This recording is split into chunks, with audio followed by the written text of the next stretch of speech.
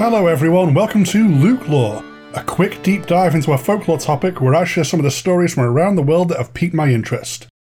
Welcome to an unexpected Easter special, all a bit of an impulsive spring celebration, which is pretty appropriate really. In collaboration with Wanda Frazier's Dark Art series, we've gone all spring lately and leaned into some of the art of the fur folk on Fridays, as well as a St. Patrick's Day special. For this special it's simple enough. We have a quick look at some pre-Christian traditions that have endured in the background to the modern day, then showcase some of the Eos She in both original and modern context. Spring has sprung on the Northern Hemisphere, everyone. Let's enjoy it. The surprisingly simple explanation for chocolate eggs. Easter is one of those weird things that Christianity kind of hoovered up as it absorbed its way across Europe like the theological blob. Yet a weird amount of paganism survived this one.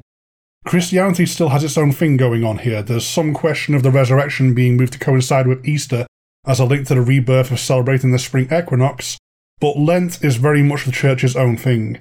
There's also a lot of festivals surrounding these traditions, which I don't really want to detract from. But that leads us to the relative scarcity of mildly blasphemous chocolate Jesuses to eat around this time, which leads us to what's going on with Easter eggs.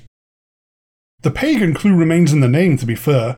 While also known as Ostara, the Germanic goddess Eostra or Istra was the goddess of spring and summer, and the egg is explicitly her symbol. Representing fertility and new life like she does, the pagan brickwork under the Christian wallpaper is all about welcoming of spring and the rebirth of the world. Rabbits and chicks are also Eastra's symbols, and it's not much of a leap to work out where Easter gets its name. Check out the Easter displays in stores next time you swing through, and beneath the jolly bunting, there's a cornucopia of traditional pre-Christian celebration in stealth mode. In appearance, Istra is said to be a maiden old enough to bear a child, but not yet a mother. Much more than that, though, is lost to time or else buried. Eostra is a dancer who comes dressed in flowers and new growth, full of joy but not to be trifled with, as they can turn with the suddenness and danger of spring weather turning bad. According to the Brothers Grimm, she'll be seen riding a horse with a collection of keys on her belt as she goes to collect fresh brook water and the dew of plants to be used as a holy water in youth-renewing rituals. Istra can also be traced back to Eos, the Greek goddess of dawn. Both in turn can be traced back to Proto-Indo-European goddesses of spring. What the spring equinox has meant to humanity for its entire existence is a long chain of varied traditions that modern revivals in the secular societies of European heritage countries means a lot of these much older original cultures are still at least a little present today. To she or not to she? Let's talk about the fur folk a little. First, let's get out of the way why I'm calling them anything but furries. Episode 4 of Luke Lore, this has been going on for a while now, was entirely about the good folk, and it gave a foundation for this. What people now call fairies are the Eos She, or just the She, being of the otherworld, and there's quite a lot of discussion how calling them the more modern names may well be an insult. As a part of the Easter special, I wanted to go over some more modern terms used to refer to the She, and give some context rooted in the older stories. When it comes to names, respect is everything. More accurately, disrespect is everything to avoid, as angering otherworldly beings tends to go pretty badly wrong. Modern terms can be very inadvertently disrespectful, as explained more in episode 4 of Luke Lore, with furries and the Fae. They're very interesting descriptors that have taken on interesting meanings in pop culture, but the origin of those specific phrases is from the 1400s, and was an attempt to tie the she into classical Greek storytelling. It can be somewhat an unwelcome attempt to repurpose them. Kind of, let's make the local stories fit in with proper literature, and that's a bit iffy. Traditional honorifics are about being polite and complimentary. The fur folk, the good neighbours, the Seelie White. Seelie, a very common term for the assorted Eos She who represent spring, summer, new growth, and those less dangerous of their kind, and please note that less dangerous is not the same as safe. This was originally from one of those honorifics. White simply meaning spirit, a term which has warped across pop culture starting with Tolkien to now mean more some sort of undead creature, and Seelie coming from an old Anglo-Saxon word, Selig or Salic, which means roughly happy and or prosperous. To call the Scottish-based she a Seelie White is supposed to be very flattering, so a great one to remember if you wander somewhere you shouldn't have in the Highlands. Which leads us to the term only from the 1800s, Unseelie. If the Seelie are the court of summer, the fur folk of the day, the good neighbours who may be inclined to do a favour or two for the mortals, then the Unseelie are the court of winter, the fur folk of the night, the neighbours who want nothing to do with the mortals willing to attack trespassers on sight. The idea is to categorise these she as those who would attack a human in the wilds on sight. Now, to call them Unseelie is a multifaceted insult. First, it's a term 200 years old. By many accounts, the older and more powerful the she you encounter, the greater the insult such a thing could be. Then, you're taking one of the most pleasant honorifics the fur folk like and enjoy, and spitting in their face telling them they're the opposite of this. Now, calling something like the Nuckelavee or a Redcap a bad and unprosperous neighbour probably isn't going to make much of a dent. Being noticed by something which hates humans more than mortal comprehension is a drop in the ocean, but it still feels like being polite in passing is probably a good call. Personally, I love urban fantasy stories making use of these terms, and being able to come up with a good story is a great way to stay on the right side of the she, so being able to explain yourself may amuse them to the point where they don't turn you into a fashion accessory. But remember that those of the other world are not just people from some other place. Never forget that they are not us. They have their own rules, they have their own morals, and they have their own civilization. All that groundwork being laid, let's go look at some she. They might be lucky. You, not so much. Leprechauns may not quite be what you would expect. Well, unless you like horror movies. Strangely, you're better off leaning into Leprechaun 4 in space than you are Darby O'Gill and the Little Folk. I'll circle back around to this. First up, the brass tacks.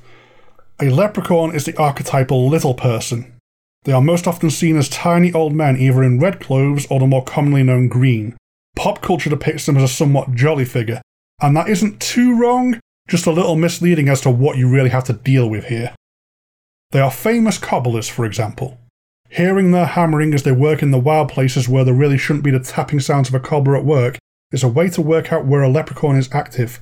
They're such dedicated cobblers because they're such dedicated dancers. Leprechauns love to dance and revel, and as such they like humans who do the same. So leprechauns, sometimes alone, maybe in groups of other leprechauns, or in mixed big parties of a or she, they like to lure away mortals to come party in the other world.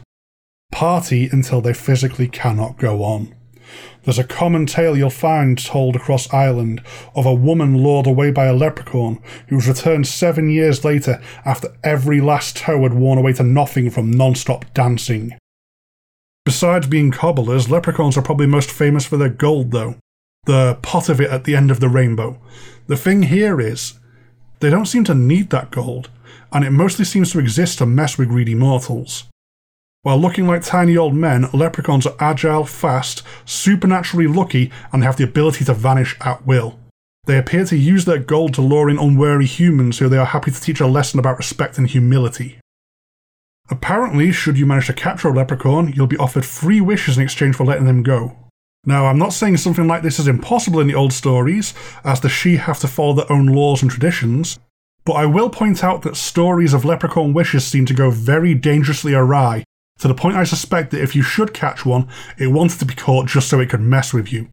There are centuries, if not aeons, old monkey paw on legs made out of equal parts cunning and mischief. It may actually not be possible to truly capture one, and the wishes are a game to try and trick disrespectful humans, where losing results in a lifelong curse of terrible luck. Just leave well alone is the advice. Your greed is their chance to have a good time at your expense. Leave out an offering of their favourite treat, the Irish moonshine poteen, and don't go following strange sounds of music out into the wild places.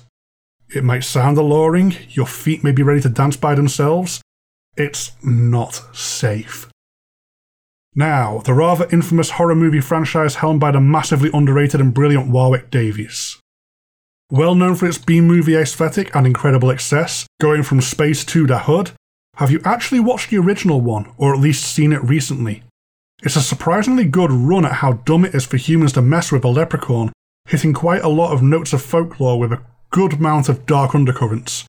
You could do far worse than giving the first Leprechaun a watch. The Red Caps of Gnomes and the Red Cap itself. Pop culture, and how it assimilates folklore, can be a funny thing. I shouldn't need to explain the existence of garden gnomes to people. Apparently the name GNOME is an acronym for Guarding Peacefully Over Mother Earth, although that may just be something that was retrofitted and rammed onto there by a pretentious writer.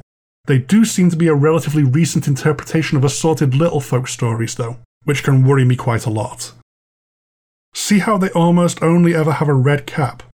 Well, there's a type of goblin called a red cap, so the good news here is there's a very likely solid folklore link to garden gnomes having their caps be red. But the good news is now over at that. A red cap is a vicious goblin creature that, if you're unlucky enough, can be found at historic battlegrounds and in ruins with terrible bloody histories. They love to scrounge up old murder weapons and they wear iron boots, which on the plus side means they're easy to hear when they start running, but on the downside you may have noticed they don't have the usual sheet aversion to iron. The cap they're named after gets its red colour from being dipped into blood. Human. Animal. Found that way or else helped to die by the red cap. They mop up blood and they have an incentive to make sure there's always more victims. Should a red cap's cap dry out, the red cap dies. If you can deprive a red cap of victims or else trap them, you can kill them this way. But the only other safe suggestion, the only real safe suggestion, is avoid. The iron boots charging towards you are a very good audible cue it's time to start running away. A Fairy Tale of Cowslips. Okay, it's the Easter special and I've just used it as a soapbox for murder. Let's end this one with flowers. There's a traditional fairy tale of a girl in Lincolnshire whose life became linked to the new growth of spring. Across the winter her health began to fade and there was nothing anyone could do to help her. Spring came late that year, and as much as everyone hoped she would live to see it, the girl told her mother that should spring not come the very next day of April, she would surely die. But spring did come, and with it the girl's vitality returned. As new life budded everywhere, her strength began to return. While the sun shone, her energy would return, her parents helping her sit outside to help speed up her miraculous recovery. As this life bloomed, so too did she. With the cowslips in full flower, she was full of vigour and somehow grew more beautiful each day until all the flowers surrounding the house had finished fully blooming. But this was no natural recovery. One day, a young man hoping to woo her picked up one of the cowslips to present to her as a token of affection, not knowing what he was doing. The young woman was devastated as she took the flower. A spell broken, and a price now about to be paid. As the cowslip she held died, she too followed it.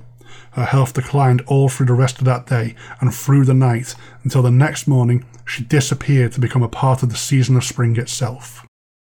Bit of a bittersweet one, but certainly a spring story. That's all for this episode of Luke Lore. The fur folk are a topic Brennan doesn't much like to cover. So everyone please be extra nice to him, as he's been dragged along with mine and Wanda's spring she shenanigans. There's an interesting theory that got raised by a fan about that. It may not be that the good neighbours don't like us, and instead that the Seelie Whites of the Winter Court may in fact like us quite a lot, and that itself is the problem with getting their attention. If you want to discuss that, come find Wanda or Luke Lore places to chat. Wanda's Irish blood seems to carry her through, and I'm either the right level of respectful to get away with discussing that they are she, or else I'm just mistaken as some sort of troll or ogre due to my size. If you do want to contact me about the she or anything else, there's the show's dedicated email, lukeloregsg@gmail.com, and the general show email, ghoststoryguys@gmail.com. Both myself and the main show are really easy to find on Facebook and Twitter if you want to make day-to-day contact, as well as a very active Instagram account a lot of the community gets involved with. The Luke Lore Instagram is still a little contact light, but it'll more likely be a place where a or she discussion is possible. If you want to support the show directly, definitely check out our Patreon at patreon.com/ghoststoryguys. It'll get you access to all sorts of GSG goodies at different tiers, my incentive being that Luke Lore episodes go out to patrons a bit early. As ever though, the absolute best thing anyone can do to support the show is to give it a listen, share this around if you think you may know someone who may be interested, leave a review if you get the chance to help signal boost me, and most of all I simply hope you enjoy what I'm doing here. Goodbye for now.